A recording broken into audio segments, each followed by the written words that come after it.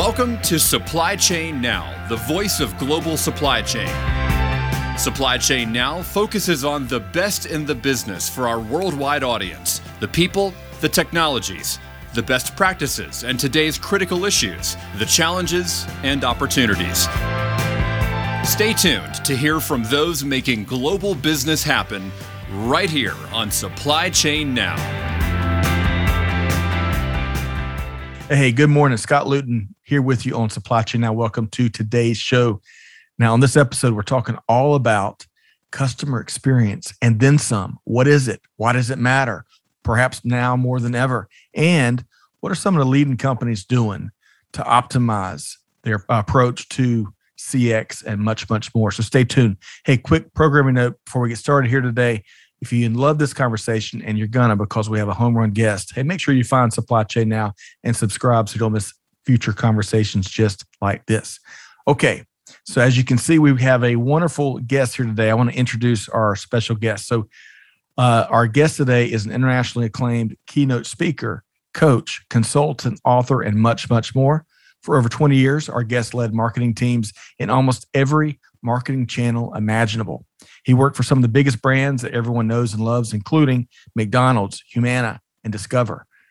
He's a true thought leader and subject matter expert on critical topics, including customer experience, which is really all the rage. A lot of companies are learning how to get this right here lately. And he has recently completed what is being called, quote, the go-to resource for customer experience, a book entitled The Experience Maker.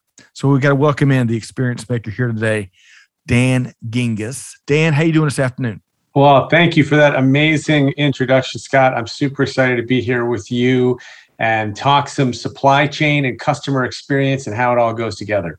Love it. But I skipped right over this personal note here because you got a bunch of them on your website, and I love that kind of stuff.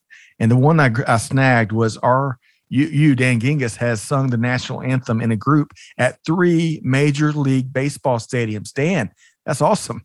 Yeah, I actually did that, believe it or not, in business school. Because, of course, everybody goes to business school to join an a cappella group. That was the first and only time I've been a member of an a cappella group. And it was a bunch of guys. I used to say, we'd sit around, drink beer, and occasionally sing. And it was the most fun I ever had.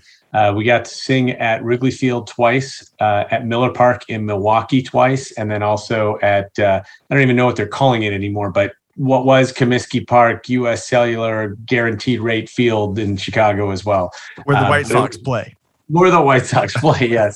And it was super fun, really a great time. Love it. So when you said the a cappella group, my brain immediately goes to Andy from The Office, and I cannot remember the name of his a cappella group from college, but what a classic sitcom series. And that's one of the funniest dudes. It sounds like y'all have some similar stories in your background. But so if you can't tell in Dan's answer, the backdrop is Chicago. You live in one of the best cities around the world, certainly an iconic American city, global city. So is that where you grew up, Dan? It is. Born and raised. I've spent almost my entire life here. I went to school out on the East Coast and then worked for about 4 years after college on the East Coast as well. And just to show you how the world has changed, I came back to Chicago in 2000 to go to business school. But one of the reasons I was pining to come back was that I couldn't watch Cubs games in the East Coast. There was no way to do it. And it's so funny to think about that now. It was only 20 years ago. And obviously you could be anywhere on the planet and watch Cubs games now. But at the time, it was something that was really missing for me. And so that led me back home. Love that. I remember, of course, the Braves were everywhere back in the 80s and early 90s, Superstation, WTBS. But we got WGN where I grew up in South Carolina. So I saw lots of day games on WGN and Sean Dunston, and of course, George Bell when he played a couple years, I think, with the Cubs way back when. Yeah. Of course, Greg Maddux in those early days. But I bet you had a ton of great experiences as a Cubs fan, especially here lately with some of the mega teams y'all had. Well, it's interesting. For many, many years, 108 of them to be exact, the definition of loyalty was being a Cubs fan. And so I learned a lot about loyalty because, anytime you follow a team that stinks for that long, you got to be loyal. And so anytime I meet another Cubs fan, I already know something about them. They're a trooper. They've been through some stuff.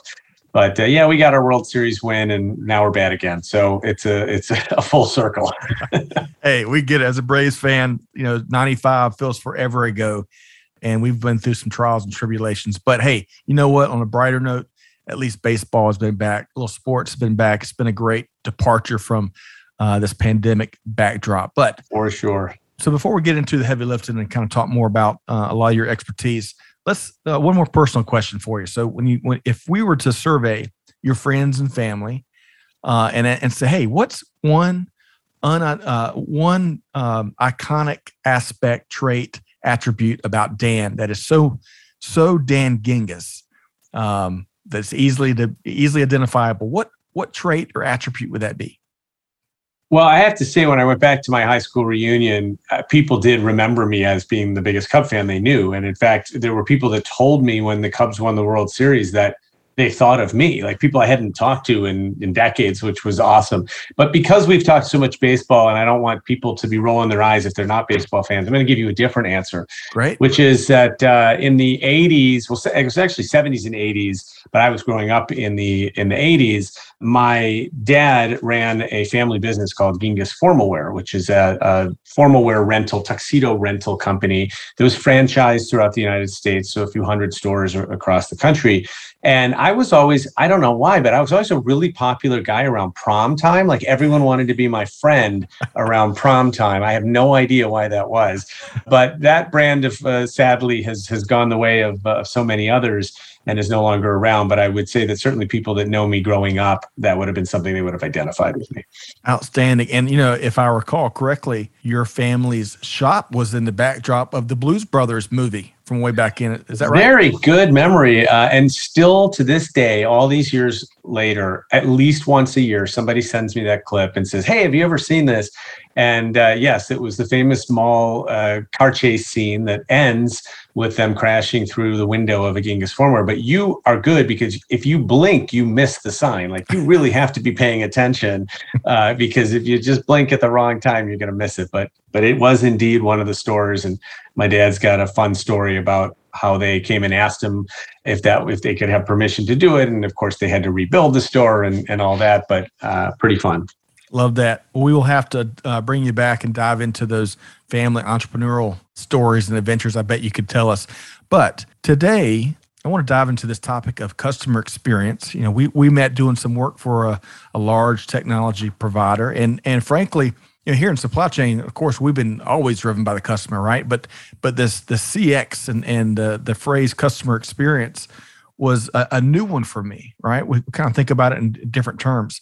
So for any of our listeners that, maybe have heard that, and it's hard not to hear that these days because it's so critically important, leadership's focused on it, but to level set, define to you, in your terms, what customer experience, the craft, the discipline, what does that refer to?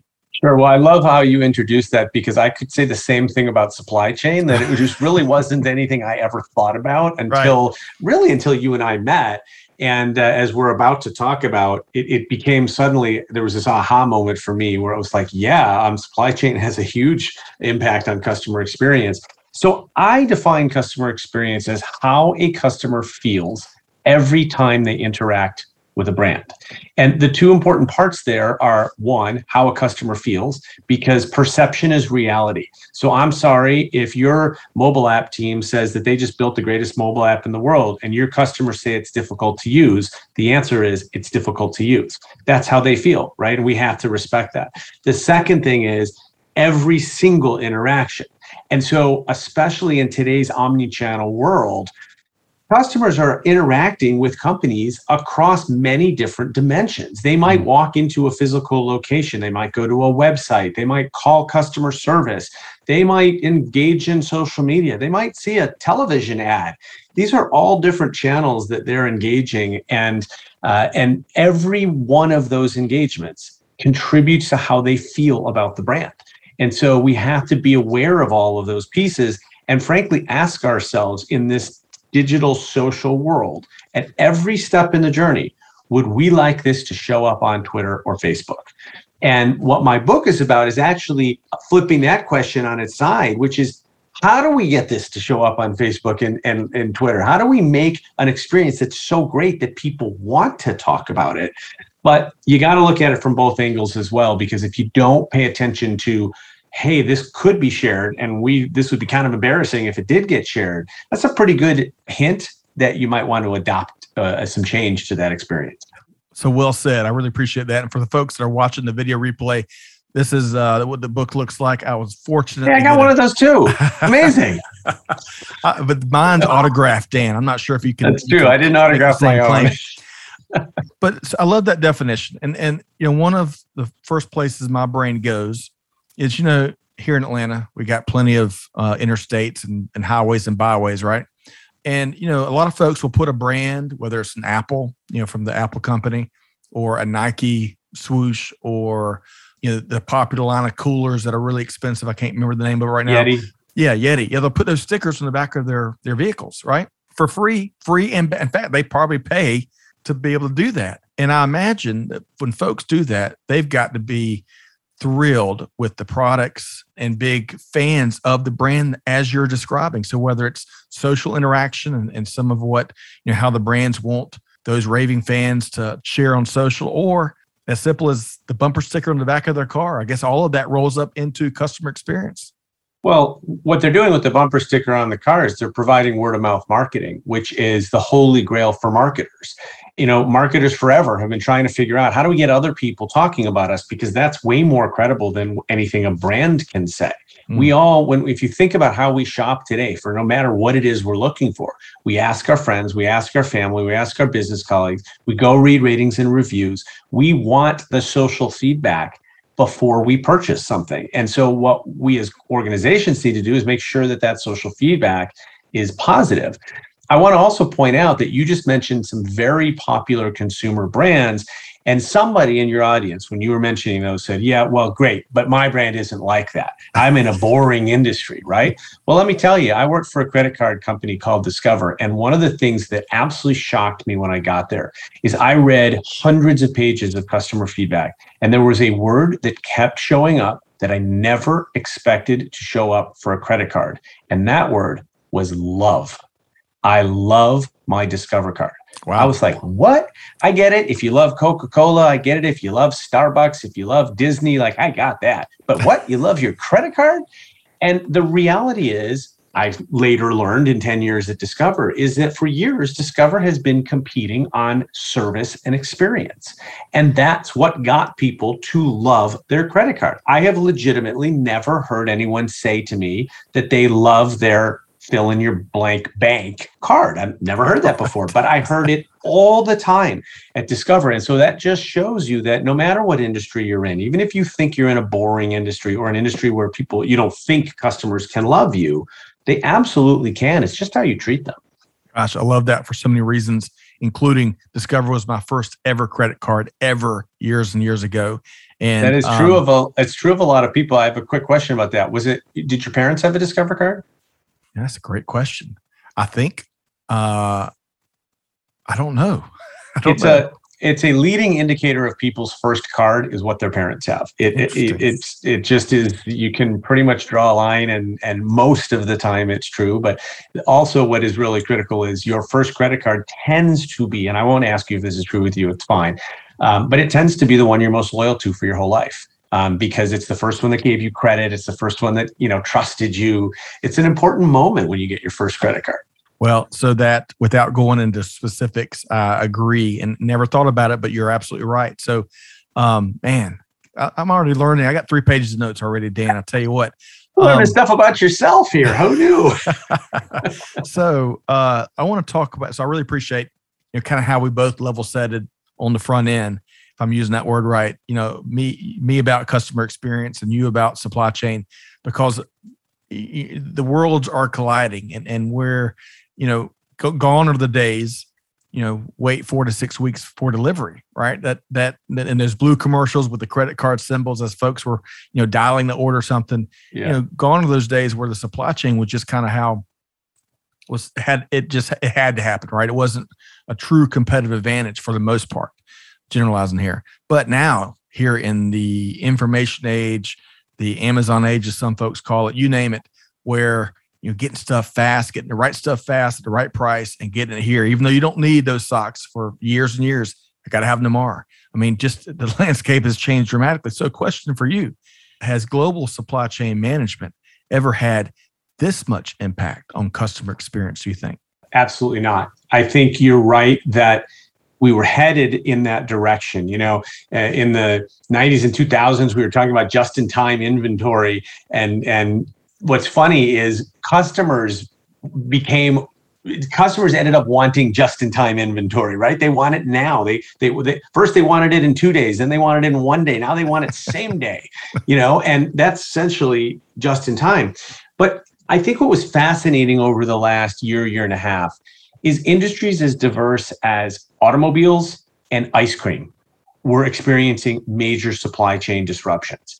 And normally what I would say is customers don't care. Like, they don't care about what's happening in the background, right? They just want the product there.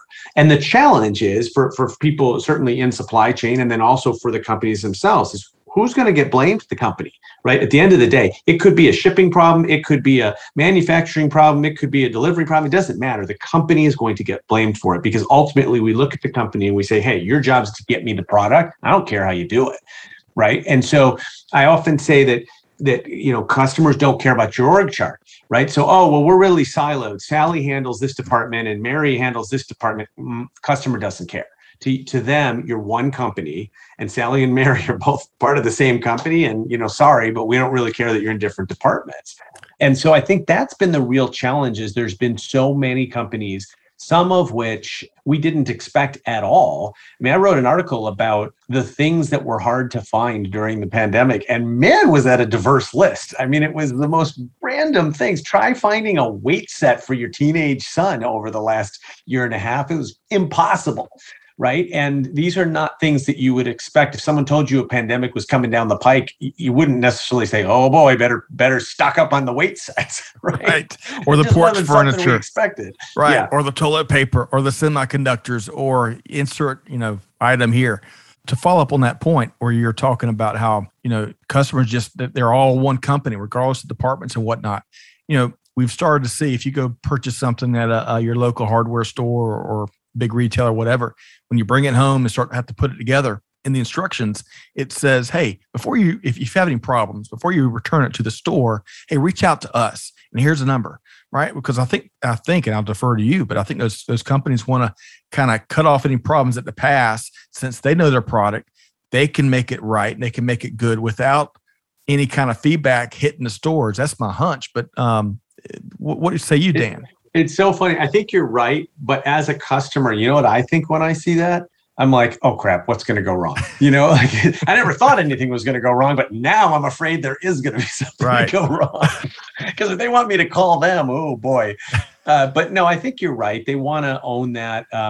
It's also, I don't know the inner workings of Amazon, but because Amazon's return policies are so generous, my guess is that somewhere down the road, the vendors and the third-party sellers end up having to compensate for some of that. Right. And so it's just cheaper for them to take a phone call than it is to take a returned product. Not to mention, if the product isn't boxed, they may not be able to sell it again, and now it's wasted and all that. So I think that's overall, I think it's a good plan, but it's funny because, and this is, I always teach people this, you have to talk to your customers to understand how they perceive things. And I'd be interested to see if those companies ever ran that message by potential customers or real customers to say, well, if you saw this buck slip when you opened up our product, what would you think? And I would tell them, I would think there's going to be something wrong with this product, right? And that's clearly not what they wanted me to think. No, so that's a bad assumption to be rolling around between the ears of a customer, right? I'll tell you something else, because you mentioned about building things. I also wrote an article about, can I name a brand positively? Please. You okay with that? Okay. About Target, because I bought a TV stand from Target. Now, I had bought furniture before from that wonderful Swedish company that has the delicious meatballs. And every time I would pull open one of those boxes, I mean, if I had hair, I'd be pulling it out because I don't like that stuff. Some people love building that stuff, not for me. So I get this thing from Target and I got my son and I'm like, all right, whatever, we'll spend a couple hours building this thing. I take out the instruction guide. First thing I noticed is there's actually words in it, which is a step in the right direction. The first paragraph says, don't sweat it. This is going to be easy. Oh, I love that. And I was like, I looked behind me. I'm like, how'd they know I was sweating it already? Like, are they talking to me? Because yeah, I'm sweating it. And then they went on to explain, they said, we did all the hard parts for you. And sure enough, when you went to put the cabinet in, they had already attached the hinges, which is the hardest part. All I had to do was snap the darn thing in. We built this thing in 20 minutes. Oh, and I felt so good and accomplished. And I went and wrote this article about Target and about sort of the fact that just that first couple of sentences in their instructions telling me not to sweat it made all the difference in the world. And you compare that again to not trying to make fun, but instructions that don't have any words and that are sometimes hard to decipher and what have you. And frankly, never take 20 minutes, at least nothing I've ever bought. And so what I love about that is how different of an experience that is.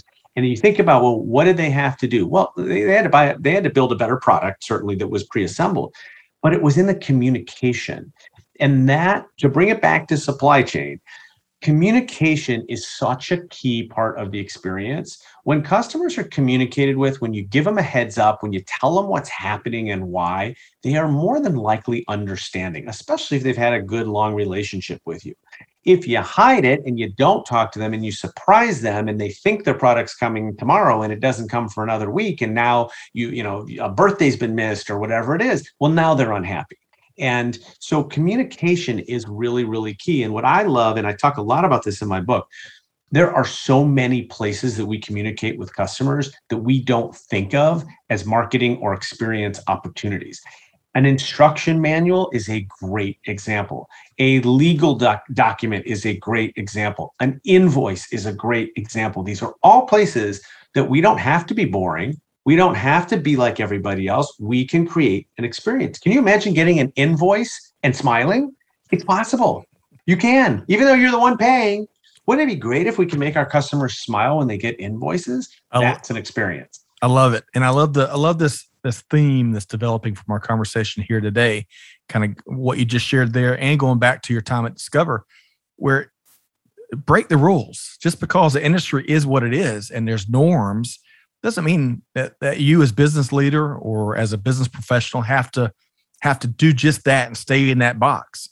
So I love that. And just that simple example of the changing how instructions are written and instead of giving the bare minimum, basically encouraging and uplifting in that one moment that, hey, you can do this. It's not going to be hard. That's the simple things are the powerful things sometimes. And the best thing is, how much did it cost them to do that on that instruction manual? Nothing. They were printing the instruction manual anyway. They just decided to print it with language that was a little more friendly and a little more engaging. And I always like to say that companies should refuse to be boring, and departments within companies. I did a speech recently to a whole room full of lawyers. And I said, pun intended, there is no law that says you have to be boring, right? There just isn't. You can have fun. You can have a personality. And I showed them some legal disclaimers that are so funny that you want to read them. Can you imagine seeing a legal disclaimer and being like, I want to read that? Again, unexpected experience in a place where, you went from boring to memorable. That's a big difference along that line, right? Love that. And I think the more we can do that, the more, people feel good about doing business with us. I love that. So speaking of your book, that's what we're referencing here today. You mean this one over here? Yes. This guy? The Experience Maker. And this is only your latest publication. You've had others, but let's talk about the Experience Maker. So I know you can't do it justice, and don't give me a book quiz just yet. I hadn't finished it yet, but tell us a couple of key points that folks can find in there. Sure. So the book is The Experience Maker, How to Create Remarkable Experiences That Your Customers Can't Wait to Share. And if that sounds a little like marketing, it's because I spent 20 years as a marketer, and I feel like I live at the intersection of customer experience and marketing. And as I said before, I want to help companies create that word of mouth that is the best marketing that they can have. So I introduce a framework in the book that is called WISER. It's my own proprietary method. Yep. And WISER stands for witty, immersive, shareable, extraordinary, and responsive. And these are 5 things that companies can do to create experiences that are remarkable. And remarkable is an intentional word, literally means worthy of remark, worthy of discussion, right? And so when we create these kinds of experiences, we get customers to talk about us. And there's research behind that. There's research that has shown that people are more likely and more willing to share positive customer experiences than they are negative ones. The problem is, most of us don't have very many positive experiences with the companies we do business with. When I do this quiz every time, or the survey every time when I'm on stage, I'll ask an audience, tell me, raise your hand if you remember the last time that a company wowed you so much that you couldn't wait to tell friends and colleagues. And I don't care if there's 100 people in the room or 1,000, 4 always raise their hand. That's it. And then I say, raise your hand if you remember the last time you were disappointed by a company. Not only does every hand always go up, but I swear to you, I did a live presentation in June. The guy in the front row jumped out of his seat and said, that was just this morning. Right? So, and let me tell you about it. Yeah. Oh, he wanted to, right when I was speaking.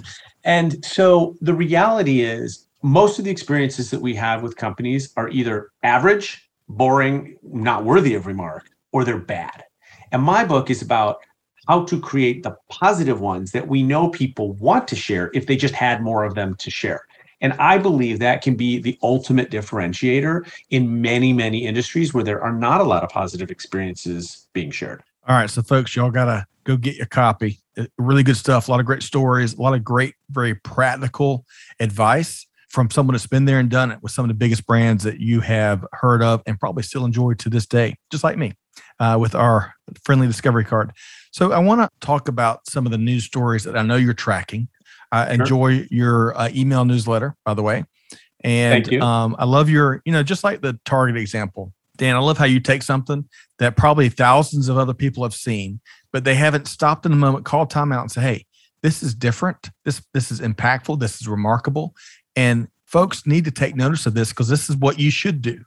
And your newsletter is built like that. So one of these stories that we've been looking at here lately, I know you've been diving into, is McDonald's, which middle child and I just enjoyed. She loves McNuggets. Okay. And who doesn't? We were just on a road trip the other day, stopped at our friendly McDonald's, and they just hired a chief customer officer. So your take, what impact is that going to have? What are they trying to do with that hire and that leadership? Well, thank you, by the way, for calling out the newsletter. I'm going to do a shameless plug and say, if you're interested in it, it's at cxnewsletter.com. That will get you to it to subscribe.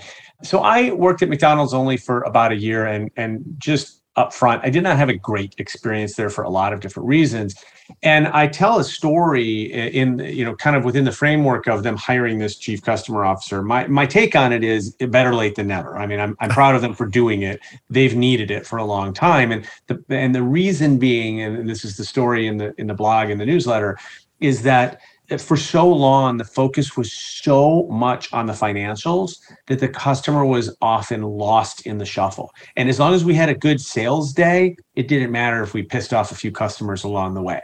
And I never liked that attitude because my belief is every customer matters. If you lose a customer, if McDonald's loses a customer to Wendy's, it's a double loss, right? They've lost a customer and their competitor has gained a customer. It's like double, right? And so I think it's really, really important. And I talk about this concept in my book called the leaky bucket, which is true of almost every company. They have a leaky bucket. These are customers that are walking out the door. They're not telling you. They're the silent but deadly ones. They are just leaving because you annoyed them somehow. You didn't deliver on the experience that they expected. You didn't answer their customer service inquiry fast enough, whatever, and they leave. And those are the most dangerous ones because they don't even tell you why they're leaving.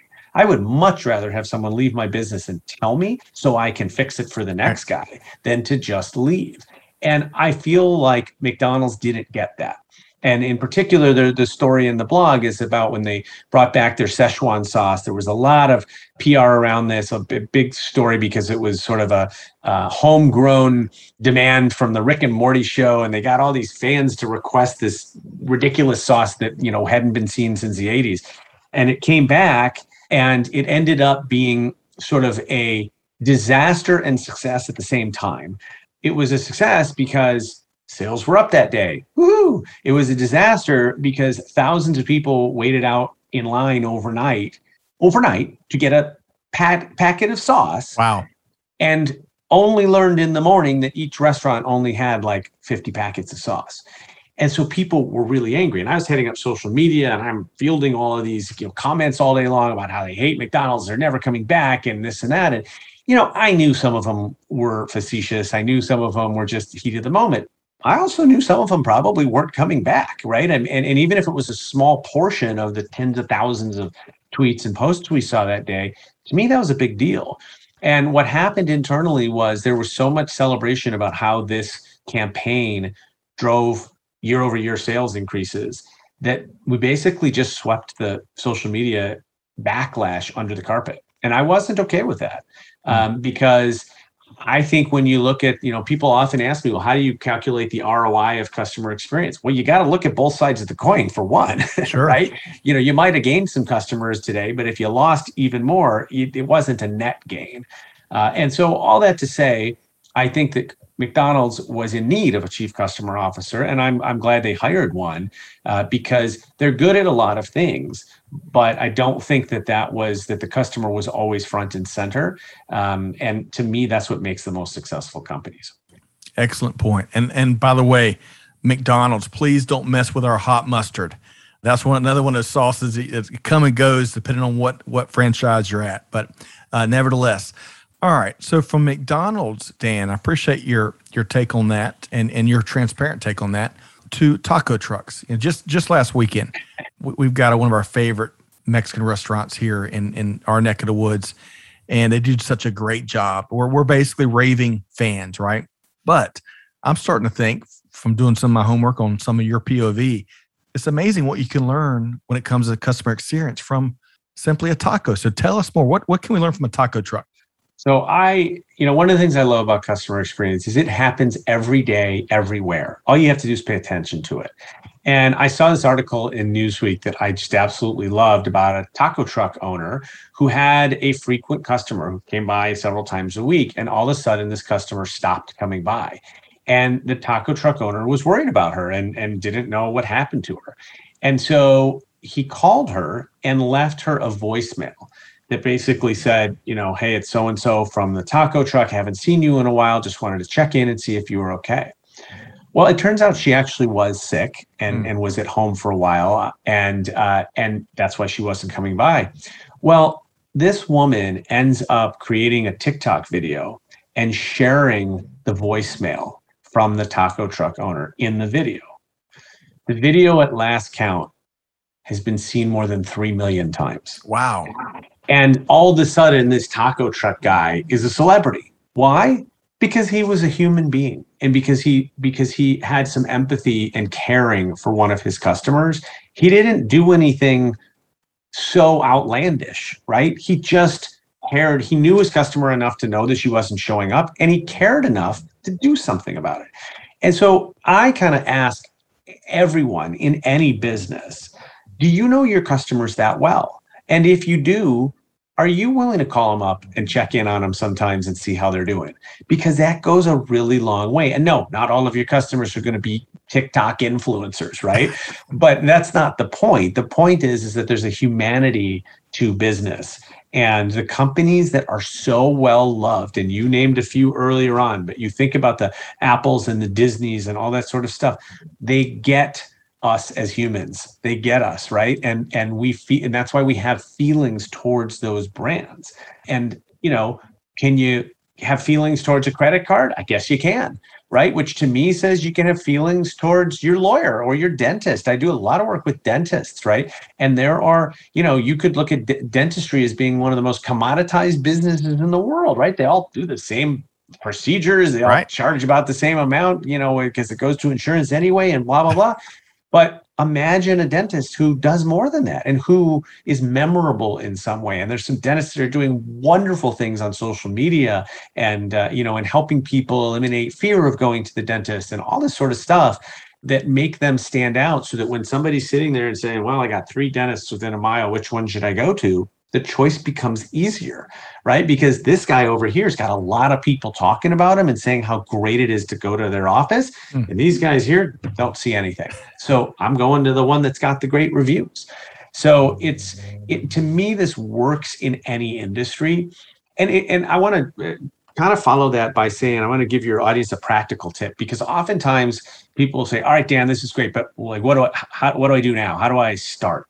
And staying on the dentists for a second, did you know that most dentists have their office in the back of the building? And so they enter every morning in the back of the building. That is exactly the wrong place for them to enter, because if they enter the front of the building, then they see what their patients see. They walk into the reception area and they look around and see, does it look nice? Are the magazines neatly arranged? And by the way, are the magazines from 2007, or are they updated? What's the lighting like? How does it smell? Does it look welcoming? These are things that you can't notice if you walk in the back door. Right. And so what I want to tell you, even if you don't literally have a front or back door, is become a customer of your own company in any way that you can. And I understand a lot of your folks are in the supply chain business, and they're going to say, well, I don't know if I can do that. Well, then maybe you become a customer of the retailer that is selling your item, or you become a customer of the shipping company that you are working with, or you talk to your customers and have them give you deep insight into what it's like to do business with you and what the process is like. What you're going to hear are things like, and I'm making this up, like, I understand that there's a lot of disruption in supply chain, but I just wish you'd tell me. Like, I just wish you'd inform me more. And then you'll be like, wow, well, that's easy. I can fix that. Right. I can't fix the disruptions, but I can fix how I inform people. But you won't know that if you don't actually either become a customer or talk to your customers. And I think we all know, because we're all consumers in our real life, when you ask for someone's opinion, you're going to get it. And be ready, because you may not like what they have to say, but it's going to be incredibly useful to building your business and to enhancing that experience. Love that. And it can absolutely, what you're talking about, some folks call it a sensei walk, right? As you're talking about the dentist coming through the front of the building and kind of very consciously going through their patient's experience, what they're seeing, what they're smelling, what they're hearing. A lot of manufacturing plants, especially those that really believe in 5S and 6S, they will use their continuous improvement champions, and they'll go on these sensei walks starting in the parking lot. What does that communicate to your suppliers or your customers, right? That show up in your parking lot and park, and there's trash everywhere, cigarette butts or whatever it is, right? It communicates, whether you like it or not, some aspect of your culture and your operation. And you gotta really approach that holistically to get it right. And those that do so have the strongest cultures that impact other aspects of the operation. So I love that, Dan, is deeply applicable to global supply chain. One other because I know you love the examples. I want to give you a quick other example. It's not mine. It actually is from Howard Schultz's book. Howard Schultz is the founder, CEO of Starbucks. And one of the stories that stuck out in my mind from reading his book is early days, Starbucks was trying to be like it's based off of the Italian cafes, and so and it's supposed to create that atmosphere. And apparently, I'm not enough of a coffee snob to really know this, but apparently in Italy, adding certain things to your coffee is considered distasteful, and one of those things is skim milk. That's a very American thing, and so apparently, at some point early on in days in Starbucks, they didn't offer skim milk as an add-on to their coffee. So Howard Schultz used to spend a lot of time in Starbucks restaurants just sitting there observing. And one day he watches this woman come in workout gear, and she'd clearly just been at the gym. And she ordered a coffee with skim milk, and she was told that they don't have skim milk. And she turned around and left. And the next day, Howard Schultz told all of his stores, we're now carrying skim milk. Right. And I love that, because that is listening to your customer. Right. But also, if you go back to, why were they not carrying skim milk in the first place?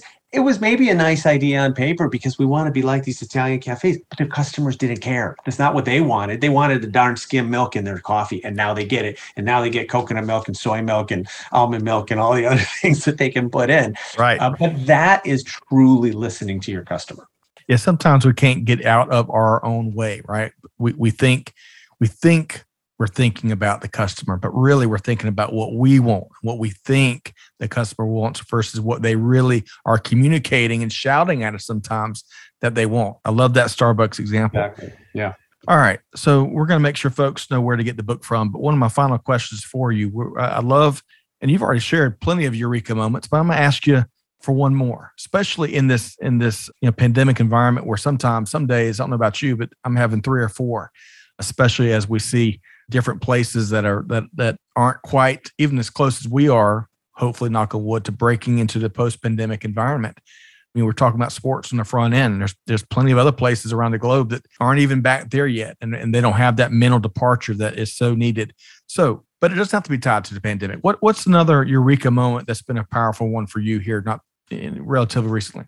Well, I think the Eureka moment so the interesting thing about the pandemic is it, just like it shined a really bright light on supply chain, it also shined a really bright light on customer experience.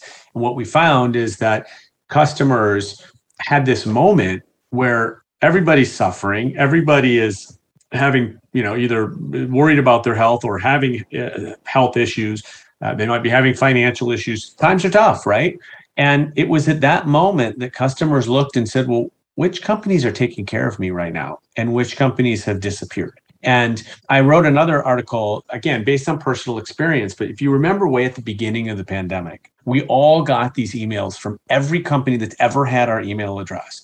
And they were all the same. We care about your safety, and we have enhanced our cleaning procedures. And this is what we're now doing. And if you have any questions, visit the CDC website.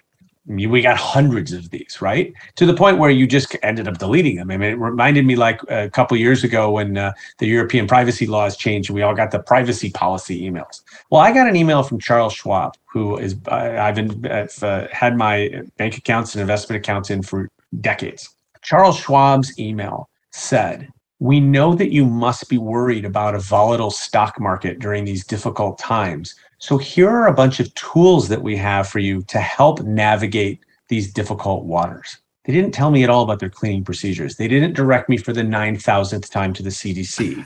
They gave me what I needed when I needed from the company I needed it from, right? I mean, it was like a perfect match of this is what I expect from my brokerage firm.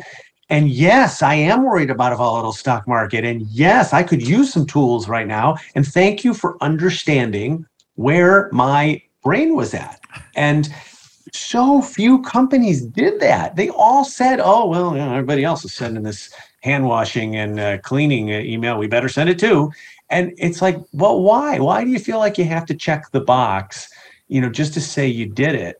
And I think it's such a great example. And to me, this was a Eureka moment really early on in the pandemic. It's like, you know what? There are companies that are going to stand out and that are going to win because of how they react right now when times are tough. And sure enough, customers looked at these companies and the number of customers that switched brands during the pandemic was ridiculous because the brands that weren't delivering what they needed, they said, forget it, I'm going to go find somebody that can.